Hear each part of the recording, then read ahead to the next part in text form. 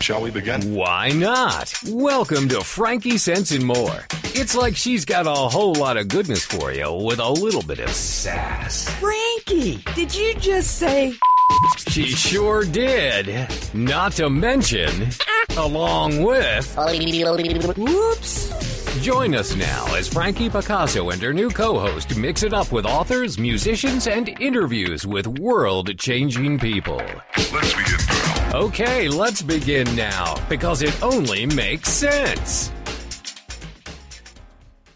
Hello there, and welcome to Frankie Sense and More. I am your host, Frankie Picasso, and my wonderful guest today is Sameer Somal, and I'm so happy to have him here. Let me tell you a little bit about him. He is a speaker, educator, and the Chief Financial Officer at Blue Ocean Global Wealth and Blue Ocean Global Technology. Now, prior to co-founding those companies, he was a senior investment analyst at the Bank of Nova Scotia, an investment banking intermediary at Merrill Lynch and Company, a private banker at Morgan Stanley. And as an intermediary at Merrill Lynch and Co., Sameer fostered national partnerships. He conducted middle market valuations and ensured that his clients made the most prudent technology resource allocations. And as part of the investment strategy group at the Bank of Nova Scotia, Sameer actively wrote white papers, he delivered keynote presentations, and engaged in institutional business development. Sameer is passionate about helping clients, I can attest to that, improve profitability, build brand equity, and adapt to the digital revolution. He is a CFA charter holder, a CFP professional, a chartered alternative investment analyst, SM, and in May of 2017, he was named an iconic leader, creating a better world for all by the All Ladies League and the Women's Economic Forum. Wow, congratulations on that. Welcome to the show, Sameer. Hi, Frankie. Thank you. It's certainly an honor and pleasure. We were supposed to have your other partner, the CEO of those two companies, Rita Chang, with us today. Unfortunately, she fell ill and she wasn't able to join us, but I promised her a shout out. So we're going to say, hey, Rita, Margarita. Absolutely. And she deserves her own time anyways. So yeah. Well, we're really sorry that she couldn't be here today. And yeah, we'll give her some time of her own. And we just wish her all the best and hope that she recovers very quickly. So there we go. You are a very unique individual. I mean, you are a speaker and you're an educator, and you tell me that your company strategy is built on education. And when people think of financial planning, they think of people who work in the financial world, that they're a very conservative breed, that they, are very standoffish. You happen to be like one of the most engaging, friendliest people I've ever met in my life. I mean, you make friends everywhere you go. Are you an anomaly? Well, Frankie, first off, that's that's very kind. Maybe you need to meet more of the good folks. Look, everything is the bell curve, Frankie. There's a lot of people in the middle. There's people on both ends, and I feel fortunate and blessed to be an educator. I think being an educator is about learning and teaching and sharing information so that others can make the most informed decisions. And I'm a big believer in the abundance mentality. And so I think that is the heart of being able to make a difference in this world, is educating yourself so that you can educate others.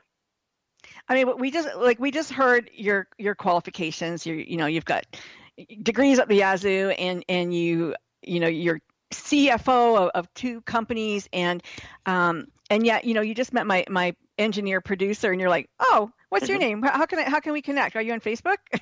I mean, like, this is not an ordinary projection for somebody. Usually, they're like, yeah, okay, you're a worker bee, and we're going to leave you alone. Nobody is too small for you. I love that. Or insignificant, Frankie, let's say. Humility is the essence of life, and I think it's how we make decisions and treat people when we don't have to be nice and there's no agenda that ultimately defines us. Right. I have been so blessed to make wonderful friends in all walks of life, and when it comes down to it, we're all people. Whether you're a famous movie star, actor, businessman, businesswoman, politician, I just made a friend here in New York who was a secretary and gatekeeper, and they wanted to make an introduction to a potential technology client. After we spoke for about 5-10 minutes, they realized that Their uncle runs a few successful businesses. So, I think you try to use your ears and mouth proportionally, listen to people, and try not to judge. Human beings, it's so easy to pass judgment and make assumptions, and I try to be aware of that biased blind spot, per se. I love that about you. I mean, you went to India. You're from it. Your nationality is Indian. You're an American Indian, I guess. And you wrote to me and you said that when you're in India, they think you're just an American. I love that. Well, on that subject, I am Indian American, yes, but when I go to India, I'm just American. I'm certainly blessed to be spend time in India, where our technology company has operations, and in many ways, I'm a facilitator of relationships, energy, opportunity, and knowledge between India and the United States, including speaking at the U.S. State Department's Foreign Service Institute this past February and educating on India's demographic dividend. That's incredible. There's so many opportunities in India, I think, for people, and yet there's such diversity in economic proportions. Like how do you relate to that when you go? Like how like, you know what I'm saying? Like how do you respond to the diversity that you see there? It's probably more severe than what you see in New York City. Well, in India, for instance, I think there's 32 languages, and each state has its own language. And India is an incredible place. I mean, it's one of those where it's going through a very historic time period. I mentioned, Frankie, the demographic dividend, and there's 500 million people under the age of 26, and that means that the world needs Indian human capital. And yes, there's many English speakers in India, and Hindi is the national language. There's 22 official languages, and each part of India is certainly unique. And I tried to put it contextually, Frankie, that when England went through industrialization in the 1780s, there were about 10 million people. U.S., 1880s, another 50 million people. And Japan, 1950s, let's just say 70 million people. That's 130 million people that went through what economists deem industrialization. And today, India is about 1.3 billion people. And so, with about one-third of the way through industrialization, there's so much value and opportunity. And there's this energy about India where if you compare it to the United States, it's roughly 5 times the population, but, in one-third of the size. Tell me again that statistic on how many under 26? There's roughly 500 million people under the age. 500 million under the age. And it's interesting because in America, we're looking at, so many elderly and our young people are not having children. Our young people are not, where's the next generation going to come from if they stop having kids? We're going to have to import them. We're going to have to import those 500 million from India and put them to work or do something, to keep everybody going. It's crazy. I don't know what happened. What do you think happened?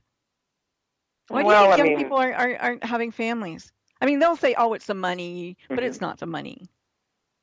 Well, I think it's a societal shift. People are just being more thoughtful about family planning. I think there are trends whereby people are just getting married later. It used to be a normal thing to get married in your early 20s, mid 20s, and now it's a normal thing for people to wait until their 30s, or it's normal for even independent, successful women to want to have children on their own without getting married. And so there are new trends and opportunities where people don't have maybe as much societal pressure, and that could be part of the impetus for that. But what would happen financially? I mean, when you think about it, financially, people, their 60s are retiring. Maybe they're not retiring. Maybe they're working till their 80s. But there's the young people. There's no kids. There's no kids to take over for, let's say, that nexus generation when they're our age. Like what would happen to the world? I mean, it's just crazy question, I know, but it's interesting to think about. Well, my comment would be, look, people have different aspirations, and they're oftentimes focused, more on purpose, and having children maybe is a priority, but it's not as immediate of a priority. And you alluded to, China, for instance, where there's a big challenge demographically. They joke that it's one person caring for 2 parents and 4 grandparents, and because of that one child policy, they had kind of the opposite challenge that India does, and so that's a big reason why many companies, many of the Fortune 500s, are investing disproportionately in India and have operations there. I think the national median age was about 37.8 years in the United States in 2015. Now, let's look at the digital era there, or the age there. Now, I'm assuming that most people have a cell phone under, over 16, or would that be a true assumption of the people that you met in India? Do they all have cell phones? Again, India is a relatively poor country. I mean, there's, something like 1 billion people living on less than $2 a day. Having said that, with so many young people are going from no internet access at all to having a device where they have unfiltered information and communication access from something that's in the palm of their hand or the back of their pocket. And so that changes the way that the country evolves, and digital India is a real opportunity. And the population, they call it the demographic dividend, but as it's been well written and documented, it's also the demographic bomb. If you don't have opportunities and you create the right ecosystems in order to help people achieve their full potential and give them purpose. So like everything, there's a two-sided coin there. Yeah, I know that we're going to go to commercial break very shortly, but I know that, the telephone companies, the prices that they charge in third world countries, like in India, let's say, or Thailand, it's very inexpensive for the people there to make phone calls. It's triple or quadruple that for people over here to call them. And so there has been a shift, I think, in thinking about how they're going to allow them to communicate. We are going to go to commercial break, Somal. I'm sorry. We could talk about that when we come back. But listen, sure. If you have any questions at all, stick around and listen, because this man is going to answer them for you. Don't worry. We are going to a commercial break. You're listening to Frankie Sense and More. I am your host, Frankie Picasso, and we will be right back. Don't go anywhere.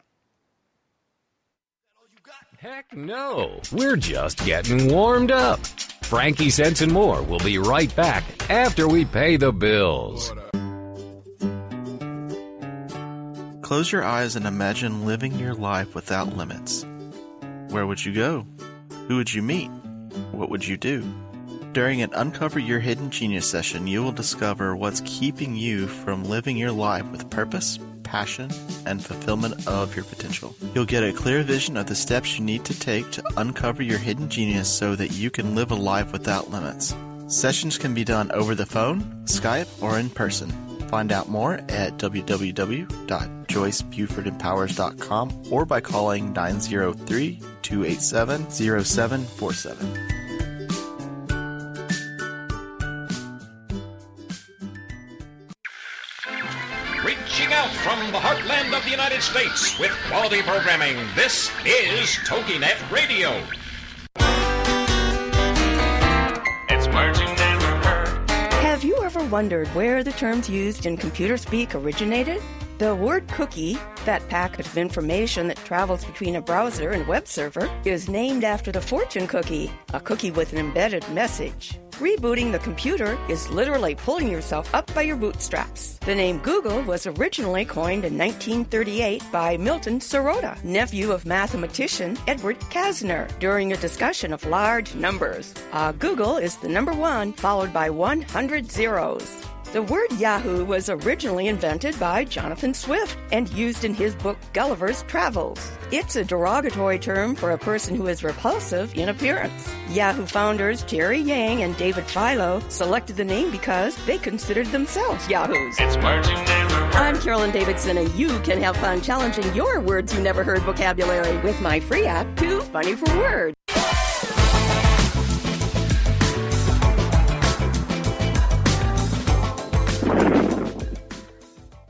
Okay, and we're back, and we have Sameer with us, and he wanted to respond to some of those comments that I had made just before we went to break. And do you remember what they were, Sameer? Sure. No, I think this context with respect to India having that population of 1.3 billion people, and there's, I think, 400 million roughly internet users in India. And that means that, roughly 70% or over 70% of the population is not using the internet, although that is certainly contributing. Contributing factors, of course, to this are a lack of infrastructure and the need to improve internet literacy. I mean, Google, for instance, has been involved in putting internet in all the train stations around India, and I know many of the big tech firms are focused on how they can give more access in India. And I know contextually speaking, between, I think it's around 2000 to 2010, I think 64 million jobs were generated in India. And, the labor force participation witnessed, on the other hand, an increase about, I think, 72 million just in absolute terms. And while many Asian countries are aging, like Japan, for instance, approximately half of India's 1.3 billion people are under the age of 26, and by 2020, I think it's forecasted to be the youngest country in the world with a median age of 29. So we're talking about the most populous, or right there with China, but also being the youngest, which makes it, historically speaking, unique. It is unique, and the beauty about that is that with technology moving so quickly and they're being so young, their brains are so facile that they're going to move with it quickly. And I love that, with them having opportunities with the internet and with phones and just having a phone, a cell phone that works, they're able to become entrepreneurs. They're, you see them on Fiverr, you see them in different places, doing their graphics, selling their whatever it is that they're good at doing. And they have an opportunity to do that now, to showcase themselves and do it for themselves and not have to work for somebody else, which is great. Absolutely. I mean, today, you can work, communicate remotely, and, it used to be in many ways, frankly, Henry Ford in the assembly line and traditional business, and now it is the disassembly line, and countries and people are arranged according to their comparative advantage.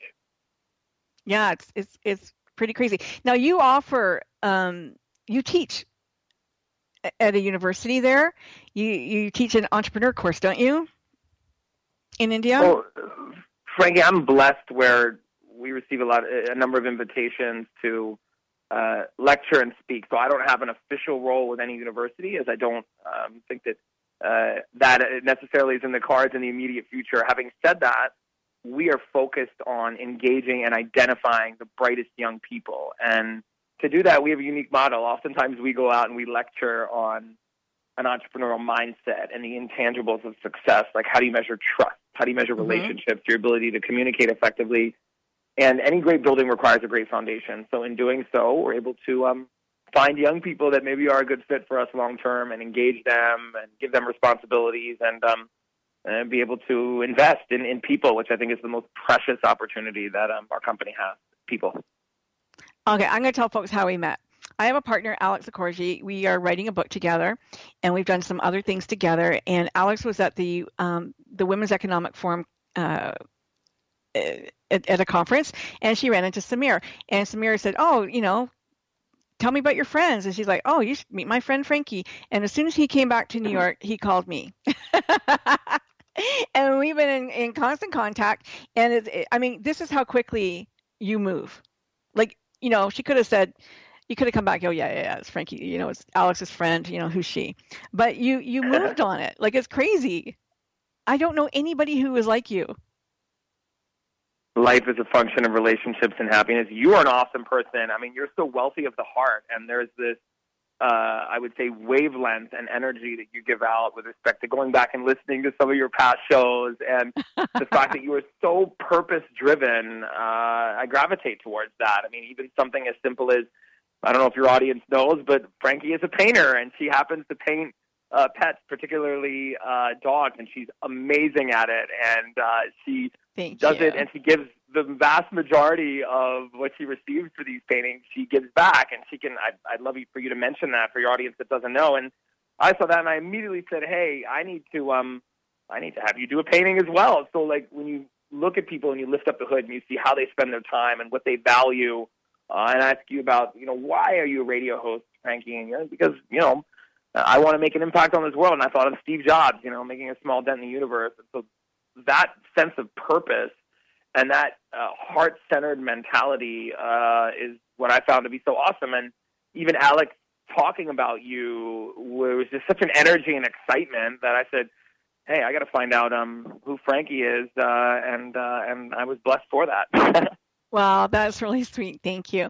Well, let's go back to your businesses for a moment, because you have two, and they're distinctly different, I think, in a way. You've got the Blue Ocean Global Wealth, and that's an investment advisory firm. And you've got the Blue Ocean Global Technology, which is your it's your internet. I mean, it's your technology company, and where you help people with businesses, and I guess even personally, I don't know, figure out their needs, their digital needs, and how they can move their businesses forward. Do I have that correct? You do, yes. Okay, two distinct companies, both with a passion and foundation in education, and both the inspiration behind both names was from the book Blue Ocean Strategy. Okay. And that book was about?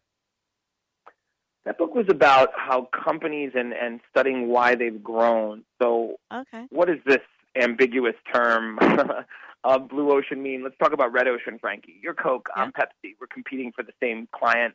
We're going to cut each other, injure each other, blood, shark-infested waters. That's a Red Ocean. Blue Ocean companies, Frankie, are different. They're innovative. They're collaborative. They don't have competitors. They combine value curves. And so our Blue Ocean strategy for both of our companies that Margarita and I envisioned was education. And so we lead with education. If I meet someone on the streets of Manhattan, as I just did an hour ago, and they say, well, Sameer, tell me about what you do. I never say I'm the CFO of these companies or co-founder. I always say I'm an educator, and I'm passionate about learning and investing in myself so that I can invest in other people and share knowledge and information. And that's the foundation of my life. I mean, I can't even imagine that many companies can look after their own digital needs, because it's going it moves so fast that you really need someone who's an expert in it to keep up with it, to help you with that. Because if you're in the business of, painting dogs, like, you don't have time to look after all of your internet needs. You're painting dogs all day, so you don't have time to read up on all what's changing and what's new, and where you have to advertise and where you have to put your hard-earned dollars. Would that be fair to say? Absolutely. The world has changed, Frank. I mean, you think about the digital revolution. The world's largest accommodation provider owns no real estate in Airbnb.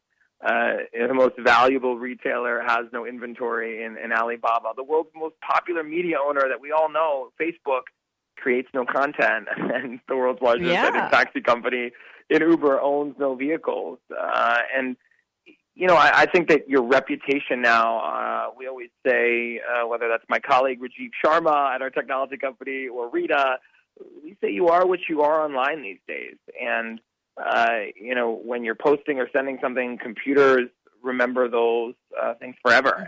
In fact, when I've been lecturing and speaking, I've shared that, hey, in fact, tomorrow we've been hired, our executive team, to speak at the National Student Leadership Conference. And I was mentioning to young people, I say, your Facebook news feed, there are algorithms out there that can go and create a report and look back at everything that you've done. And you should see some of these kids' faces. I think they start deleting things as we're speaking. But well, Facebook does it for you. They give you an anniversary and go, look what you've done. Look how many likes you've had. Look who your friends are. Look at, they give you a little synopsis and slice of your life. It's crazy. And reputation is so important. Like Eric Schmidt in his book Digital Revolution, chairman of Google, says that there will be more people managing online reputations than I think there will be financial professionals in the United States 20 years from now. And that's a pretty big statistic. And, he had an interesting quote that I remembered from either one of his speeches or reading. And he said that the internet is the first thing that humanity has built that humanity doesn't understand. The largest experiment in anarchy that we have ever had. And I thought that had some clairvoyance and truth to it. That's crazy, yeah. That reminds me of Severn. What's her name? I'm going brain dead today, unfortunately. I can't remember. Oh, this is terrible. It'll come to me. But anyway, she was speaking at the UN, and she was talking about, how humanity is doing all this stuff, like wrecking the ozone layer and doing all of these things that we don't understand. Again, we don't know how to fix it. So why are we breaking it? Like it's crazy. And it's so interesting. But for your company and for the education and all of the things that you do, you're right. We don't understand that. And I have to think of that a President Trump should have hired you before he sits on the throne and tweets out things that are ridiculous. and then you have to hire, your friend Rajiv who can unclick it, I guess, if that's the word. Manage it by somehow removing it or diluting it so that it's not as bad as it seems to be. And that's an interesting thing. I mean, there are young people, who I remember the very first time, actually, it was somebody, they were going to get fired from their job at Starbucks because of their Facebook profile. And it became a big thing. Can you, it's your personal life. Can you fire somebody for what they put on their Facebook? Like, that doesn't sound right. And yet today, I look at my daughter who's going to be a police officer and her friends, and they're taking stuff like, you can't have anything up. You have to take down your profile. Like you don't want anything up there that anybody can come forward at you and say, hey, you know what, you used to be like this, or you used to do that, or you talked about something, and they're gonna come back and haunt you. So then they have to hire you guys to, wipe that clean if they can.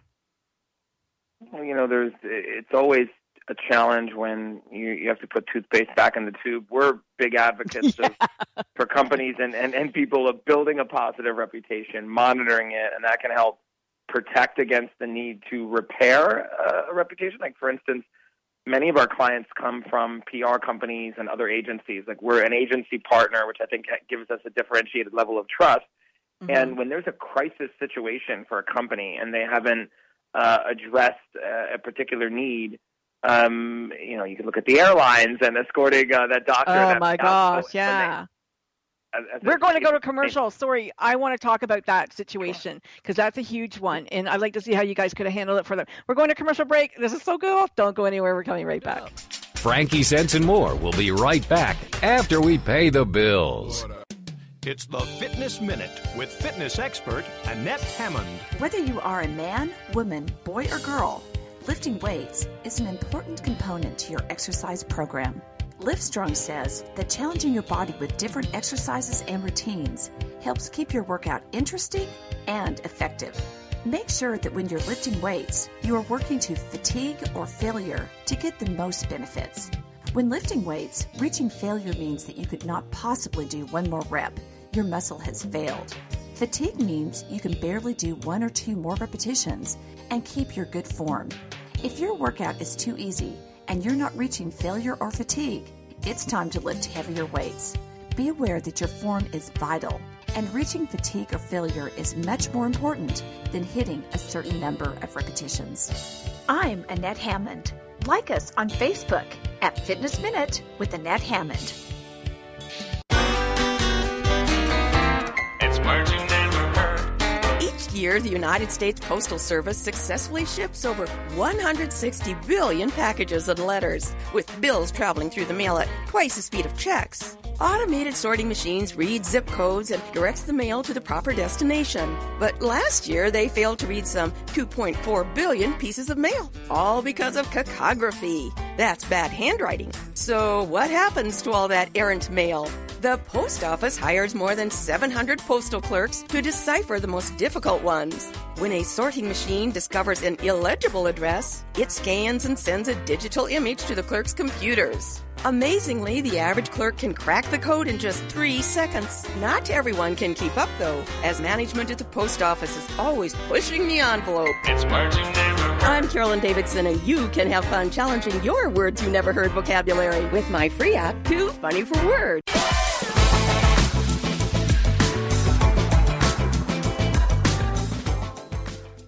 And we're back. I'm here with my good friend Sameer Somal, and we are talking about all things all things. It could be anything, you know what? But he is the CFO of Blue Ocean Global Wealth and the CFO of Blue Ocean Global Technology. And wealth and technology do tend to go hand in hand. And it's an interesting, you were going to talk about the airlines taking the good doctor off and their reputation. So let's talk about brand and reputation for a moment. How did that hurt? Sure. Well, yeah, I mean, look, first and foremost, your reputation now is a confluence of factors. It's your social media, it's your written content, your print content, it's interviews, it's websites. So there has to be a coordinated plan to align mission, vision, values with technology, marketing, communication. But we always try to remind folks when we're educating and speaking at a conference, Frankie, that I think it was Warren Buffett who said it takes 20 years to build a reputation and 5 minutes to ruin it. If you think about that, you will do things differently.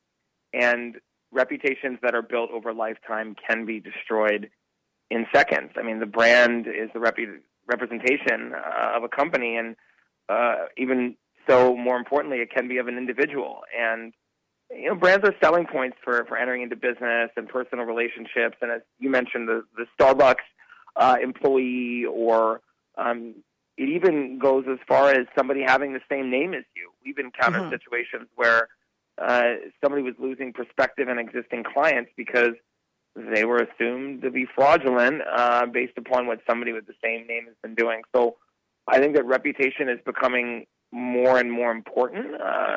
You know, we've had prospective clients before they became clients said, you know, Sameer, we get all our business through referrals, so we don't really care about our online presence. And I always explain that when somebody shares your name and says, hey, this company did a really good job for me, they're not picking up the phone and calling you. They're going to the internet. They're Googling you. They're Googling the company. And so that's changed the entire dynamic. And it can be an opportunity, and you can leverage the speed of trust by having and building a proactive profile online. Conversely, if you don't repair a negative reputation or mitigate it or address it, it can be a liability. And that works in your favor or against you when you're on vacation with your family or when you're watching Game of Thrones on Sunday evening. Yeah, well, you know, you remember United had that, they had the musician on and they threw his guitar and they broke his guitar, and he came back. He was from Nova Scotia, and he came back and he wrote this great song about how United broke his guitar, and it became a huge YouTube hit. And you know, I think over 15 million views at this point. Yeah. That 3-part video and then series. Here they go, and they, you know, take a 69-year-old guy, drag him off an airplane, a doctor who has important patients who he has to heal the next day. And like, honestly, like that one drove me crazy. That drove me crazy. And yet the next day after that, I'm reading how Air Canada had just canceled a ticket for this woman who had spent $10,000 on her National Geographic vacation. And that actually when you purchase a ticket, you're not really purchasing a ticket. They can take that ticket away from you anytime they want. And what they were doing was they were putting money back into your bank account without you knowing it. And yet her online presence on Air Canada website was that she still had a valid ticket. And so she shows up and they're like, oh, sorry, you're not on this. We've already taken you off this flight. And she's like, what? And they don't reimburse you for the $10,000. You know, she's planned it for the last 9 months. She's had a ticket. And they were doing that left, right, and center. Now, how do they get away with it? Well, because people who need to travel by air have to travel by air. You know, they kind of have a monopoly in a way. So I don't think they care about their reputation that much.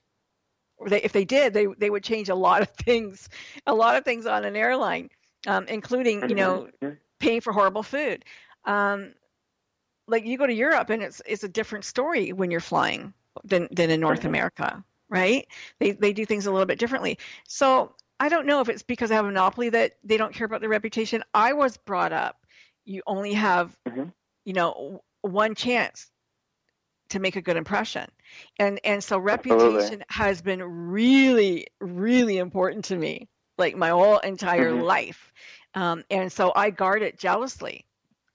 But some people, they don't seem to care about it. But you're right. You know, today, the very first thing you do is you go and you Google somebody, what's their website? What do they have on their website? Because, you know, if you don't have a website, you're going, how come they don't have a website? That's strange. Yeah. Right? No, Like, what's going on? They're not legit. They're not legit.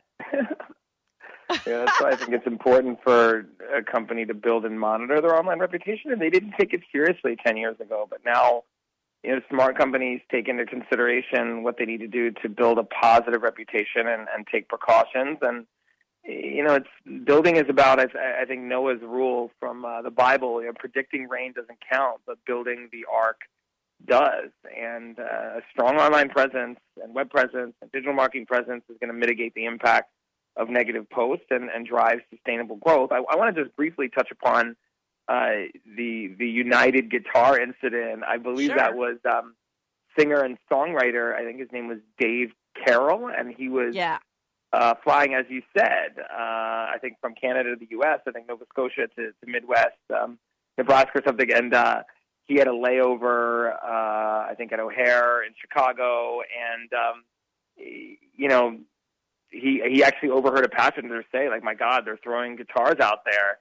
And, he discovered the damage, and, it was really a customer service snafu. I mean, he tried for 9 months to get a claim processed with United, and the response of United was a consistent no, and they didn't want to give $1,200, which was the cost of the repair, and they subsequently had, I think, over 10 million negative reviews. I mean, Dave gave an honest effort. He tried phone calls. He tried emails. I think he suggested at one point, like, hey, give me $1,200 in flight vouchers. And United said, no, we're not going to do that. And, then all of a sudden he creates the song that you mentioned, and that's a YouTube sensation. And then they're begging him to take it down and offering him compensation. And he's like, out of principle, I can't do that now. So that was a classic example of the way the internet has changed reputation, and that was a big learning lesson, I think, there. And $1,200 was cheap, and really, and they could have given that out so easily. And if you are a musician and a guitar player, that's an inexpensive guitar. Like my husband has 8 guitars, and some of them are over $4,000 because just the sound or whatever. Like that's like some people go, oh my God, I thought guitars cost a couple $100. Well, they do if you're a beginner and you don't care what they sound like. So this is his job. That was his livelihood. This guitar it wasn't like it was recreational. So they were hurting him in his pocket. They should be rectifying that. They lose their sweepstakes, they make sure that they get the things back to you, or they give you money for it. So, hang on, oh my God. Sameer, you're breaking up there for a moment. We're going to see if we can't help that sound. Give us a moment. We're going to call you right back, but keep talking. Okay, we're going to call you right back. I'm going to keep talking. We're going to call you right back because you've become garbled and we can't understand you anymore. Just hang in there. Karina will get right back at you. This is such a great conversation that we're having with Sameer. And if you are in the business or any business and reputation is everything, and you really should guard it as jealously as you possibly can. And when you are heart-centered in your work and you care about your customers are going to care about you too. And this is what's so beautiful about Blue Ocean Global Wealth and Blue Ocean Global Technology is that they really do care about the people that they work with. They care about making real friends and real relationships. And I think that's the key, is to have a real relationship that with people, and then you ask for their business, and then there's trust that comes from that, and you get to build a lifelong history with them, and I think that's really exciting. Are you there, Sameer? Absolutely. Life is about relationships, and I think that sometimes we approach situations and people with an agenda, and people know when. I think one of my former colleagues taught me this. He's like, one of my former bosses, he said, Sameer, people are really smart. They know when you've helped them and done more for them than they've done for you. And that's an opportunity to build relationships. And so, I try to, I think we have a philosophy, myself, Rita, Rajiv, Jaspal, it's give without remembering and receive without forgetting. And I think by that's giving beautiful. And trying to help someone, we're able to create more value. Sorry. And that's true. And I love that. I love that philosophy. And I wish more people had that philosophy. It'd be a wonderful world that we all lived in if that was the truth, I want to just touch on financial planning and wealth for a moment, because it scares a lot of people. People say, well, I don't have any money. I mean, when I wanted to introduce you to somebody, they go, well, why? I don't have any money. And I'm like, okay, well, that's a little short-sighted. But how much money do you have to have in order to engage with somebody about wealth planning or financial planning? Well, I think there's certainly confusion around the notion of financial planning versus investment management. For instance, much of the financial industry is compensated based upon a percentage of assets under management and investment portfolio. And investments are one component of a financial plan or a comprehensive financial planning process. So financial planning encompasses, hey, what are all these quantitative factors in terms of your investments and different, your budget, assets, liabilities, and what are your qualitative goals, and how do we integrate these aspects of investments and risk management through insurance and estate planning and taxes, and how do we keep people on the road to financial independence accounting for all those goals? So my answer to your question about how much money is that I think it is about planning. Like financial planning, sometimes joke, Margarita Cheng, she's nicknamed the financial planning goddess because she really lives financial planning. Like what drives her and she derives happiness is getting someone across the finish line where they are able to stay on the road to financial independence. She celebrates, when she's able to identify a situation with a client. For instance, like in the United States, in the Social Security Code, Frankie, if you've been married for 10 years, divorced for 2, you can collect Social Security on your ex-spouse, and they don't even know about it, and it can increase your benefit. And so those nuances allow you to have additional cash flow. And there's a difference between having assets and spending. Like, they're we're going to go to commercial break, but that's a super good point. I really like that. And Rita's going to have to come back and talk about that because she really does really care about women, and what a heart this woman has. She's just beautiful. But that's a really good point. I like that. You're going to have a whole bunch of women going after their husband's assets. But okay, don't go anywhere. I didn't say that, but Rita can speak intelligence. Nuggets are going to come out of his mouth, and you're going to want to, collect them in your basket. Don't go anywhere. Okay, or go get a drink or whatever, but come back. Just make sure you come back. No, we're just getting warmed up. Frankie Sense and More will be right back after we pay the bills. It's words you never heard. Have you noticed that no matter how carefully you put the Christmas lights away, they still come out all cringle-crangled and jitterty the next year? Christmas tree lights were invented in 1882 by Thomas Edison, and by 1900, these miniature versions of his electric light bulb were being advertised to the public. In 1895, Grover Cleveland proudly sponsored the first electrically lit Christmas tree in the White House, featuring more than 100 multicolored lights. By the next Christmas, members of high society were hosting flambustious Christmas tree parties. Of course, in those early days, the services of a wireman had to be obtained, as many people had considered electricity as a bit of a bugaboo. It's words you never heard. I'm Carolyn Davidson, and you can have fun challenging your words you never heard vocabulary with my free app, Too Funny for Words. It's the Fitness Minute with fitness expert Annette Hammond. Do you want to live longer? Then eat a handful of nuts every day. According to a 30-year Harvard study, the risk of dying of heart disease dropped 29%, and the risk of dying of cancer fell 11% among those who had nuts 7 or more times a week, compared with people who never ate them. We also know that people who eat nuts every day, be it peanuts, walnuts, pecans, pistachios, or my favorite, almonds, stay slimmer than those who do not eat nuts. The study found that the participants who often ate nuts were also healthier. They weighed less, exercised more, and were less likely to smoke, among other things. Not only do nuts taste delicious, now we have research that shows they increase longevity. Having a handful of nuts every day is a great healthy living practice. For the Fitness Minute, I'm Annette Hammond.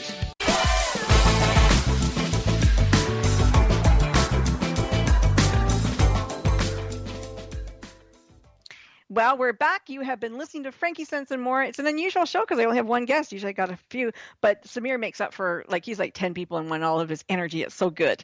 But, the best conversations always happen off air. And we were talking about giving back. And I think that, we both feel very strongly about social impact and giving back. And so let's talk, Sameer, about the ways that you like to give back. Sure, absolutely. I mean, I think I live by that Winston Churchill notion. It's a foundational pillar of our companies is you make a living by what you get and a life by what you give. And I explain oftentimes to young people that, hey, sometimes we're encouraged to do community service because it looks good on a college application. But actually, by giving back, you increase your life opportunity set and you learn so much. And there have been many, many situations where I've given my time. For instance, I am involved and volunteered for the American India Foundation, and I've being a bridge of those two cultures. And for instance, I visited a girls' school in India, in Delhi, with my colleague Rachita Sharma, and and there was a video that was created. And just because that video has been out there, I've had people approach me and recognize that, hey, we truly care about building tomorrow's global leaders.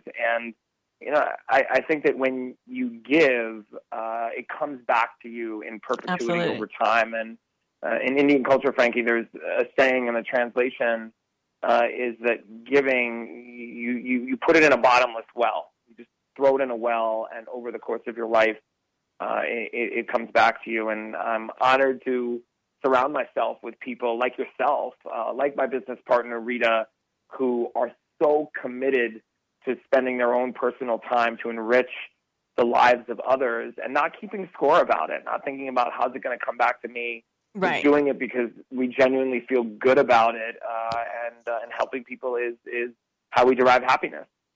And, helping people is a really good way. If you're feeling really down and you're really blue, when you help other people, you tend to feel a lot better. And not just because, you feel better about yourself. It's just when you're giving, it is a good feeling, and it creates, a different mindset, and you recognize how fortunate you are. You're grateful for that. And it just feels good.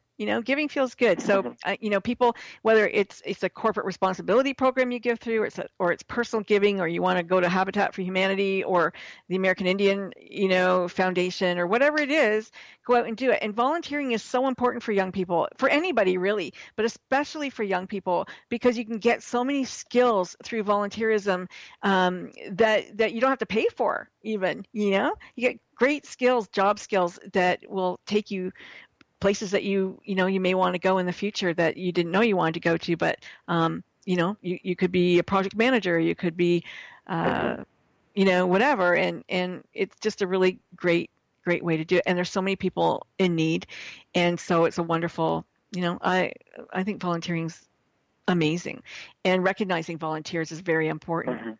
And it's something that, when I worked for the provincial government, that's something I made sure that we did, was that we had programs that recognized people who volunteered, because we had so many who did that. And it's, everybody needs some recognition. And it's not saying, oh, what a good person you are necessarily, but it's just saying, you know what, we're really happy that you think about other people. And we recognize that, and it's a good quality to have. Definitely. And I think giving, a big part of our culture is the empowerment and giving and providing opportunities for women. And, there's a multitude of reasons for that. Among them, I think women, being a student of diversity, and Rita and I have authored a CE program on diversity in terms of, age, gender, and race. And we've authored a chapter in a textbook on the psychology of women investors. But women, from a business standpoint, it's been proven, for instance, when you involve women on the board of a particular organization, performance improves. And, I think women can more intuitively combine and seamlessly combine intuitive and logical thinking. They're more aware, frankly, of their own actions and others. They can better assess resources to solve a problem. And one of my favorites that always gets a chuckle when speaking is that I think women, for the most part, relatively speaking to men, know how to use their ears and mouth proportionately, which I think is a big competitive advantage for them in the business world. And so a country like India, where there's 250 million women under the age of 26, we see a unique opportunity and a historic opportunity to be able to be collaborative. And it's not we're not biased per se. We're just taking a step to bridge gender diversity in business. That's a foundation, right. And we pride ourselves that that a woman is our CEO, and I think that can be a defining identity for the ways that we're thoughtful about impacting this world. Well, I think that's amazing, and I told you earlier about that the show is loosely aligned with the United Nations global goals, and one of those goals is quality education, and especially for women, because many countries around the world, women are not educated, or they're not allowed to go to school, or they're only allowed to go to school for a little bit unless they're needed at home, and so education is imperative that everybody get educated, and that at least you're offering this education to people. And Ivan Meisner, he was the head of BNI. I interviewed him many years ago, and he talked about how givers get, and he would never ask anybody for business unless he had at least given them something 3 times, met them and offered to help them in some way, shape, or form before asking for business. Because you have to build that trust, and by you educating and telling people what it is that they don't know, they're getting this information and are better able to trust you, because now they know what to expect, or what they're not getting, or what they need, and are more informed to be able to work with you. It's not just, you saying, oh, well, you need to do this, this, and this. No, you have educated them, and they're able to decide now what they need. And that's empowering people, and that's really very special. Absolutely. And I think you can always better your best. You can always go further than anything you've ever done. And that's, even if you just look at representing our organization at the Women's Economic Forum, that is a precursor to us becoming friends, how I met Alex and how we connected here, because of this shared passion and this notion of wanting to provide equal opportunities. And, I think we also, Rita has certainly had a profound impact on my life across the board, but she made the point several years ago. She said, Sameer, you shouldn't really be shy about the fact that you're passionate about helping women and the empowerment of women. Like, in fact, we need men to be behind this cause in order to truly have a multiplicative impact and make a difference. And, talk is cheap. And so I think we try to lead by action, and of course, sharing our perspective is part of that. But I think that, you try to just do it one day at a time, the beauty of the future. Do you have a story? Do you have a story about why you want to help women, or did anything, come up for you about, my sister, or my this, or my that? Like, is there anything in your life history that you looked at or saw and went, wow, that's not fair? Yeah, I can tell you the story of a young woman that works for us. Her husband has done some work for us for quite some time on a freelance basis. And he came to me one day when I was in India, and he said, Sameer, my wife is brilliant. And she, right out of college, was outselling all of her colleagues that were much older than her and many of her male counterparts. And they used to tell her, his wife, that despite her producing exponentially more than anyone else, that she's spending too much time reading and her numbers aren't good enough. She's not making enough phone calls. And that used to break her heart, because she just gave her heart and soul into this blindly. And it hurt her so much, the humiliation of, instead of celebrating her success, being reprimanded, that she left that job. And, it turned out that he explained to me the situation. He said, you should talk to her. And so he sent me some of her articles, and while she was actually pregnant, she started working for us and learning about our system and our culture and working remotely. And, she has since had her child, and now she's back working with us in a flexible model so that she can have an impact and provide, and apply her skills and be a leader. And there's a whole global group of displaced women, and if we can solve, Frankie, how the biological curve is in contrast with the career opportunity set curve. As I think Indra Nooyi once mentioned in a speech, CEO of Pepsi, I think that is a true opportunity to make a difference. And so our organization is passionate about the very same. And so our colleague that I'm mentioning to you, she's the leader in this initiative for us. And we're going to continue to look for young mothers and people that have something to offer and skills, but they can't work in the traditional model. They love being moms and they want to be there for their kids, but they also have time to give back. And so I think being flexible and being nimble allows us to be more thoughtful and have a greater impact over the course of time. I 100% agree with that. I mean, we look at your creativity, your flexibility, the innovation, the inclusiveness, the heart-centered, this is an incredible business the two of you and Rita have built. And, everything comes from its leaders and from the heart and from the center of an organization. And so your corporate culture, I haven't met that many people, but I've met enough now. I think that, I can see you all come from a similar ilk, and you engage people who are like you, and, like attracts like in the law of attraction and social consciousness.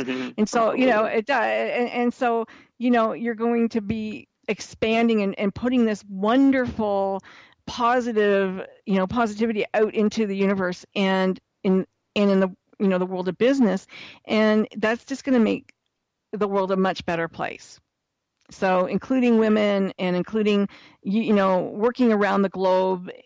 Look how fast 20 years ago we might never have met, but because of the internet, because of this technology that you're driving, we're fast friends within hours. Like, it's crazy. So we've got a minute left. Do you want to have any final parting words? Let's go to your website anyway. Let's take people to your website, please. Sure. Our technology company website is www.blueoceanglobaltech.com, or if you type in blueoceanglobaltechnology.com. And our wealth company website is www.blueoceanglobalwealth.com, and you can find us on LinkedIn, Sameer, Samer, Somal, Somal, Twitter, Facebook, and I just have to, in the spirit of giving, I have to say, for all of you audience members that have pets or have someone that loves pets, you have to check out Frankie. Thank you so much. Because we're out of time. We're out of time. Puts her heart and soul into that. She's cutting me off now. I'm cutting you off. God bless everybody. We love you. Come back next week. Cheers. Bye. She not you. She the one way to turn the world.